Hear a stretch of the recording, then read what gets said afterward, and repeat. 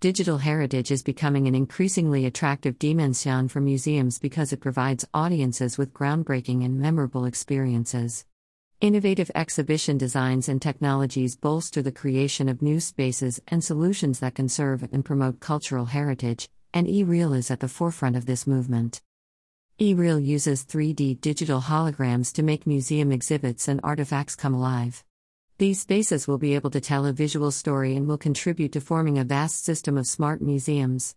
The three-dimensional effect is achieved with advanced technology that sets new standards for image sharpness and brightness, thereby bringing life to works of art.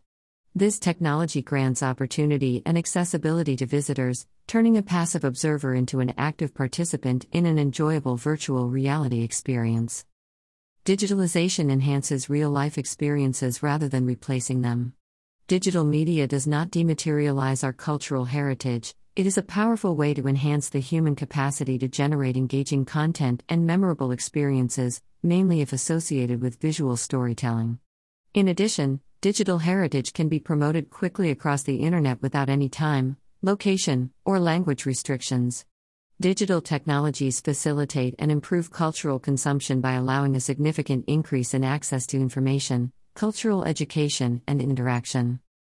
Several museums have been developing digital applications for their products and services to keep up with the times and launch new solutions. These applications include online exhibitions, new research processes, and advanced collection displays.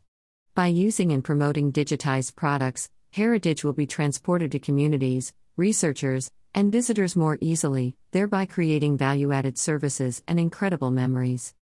Join us today to provide a valuable experience for your visitors, shortening the distance between the audience and the museum.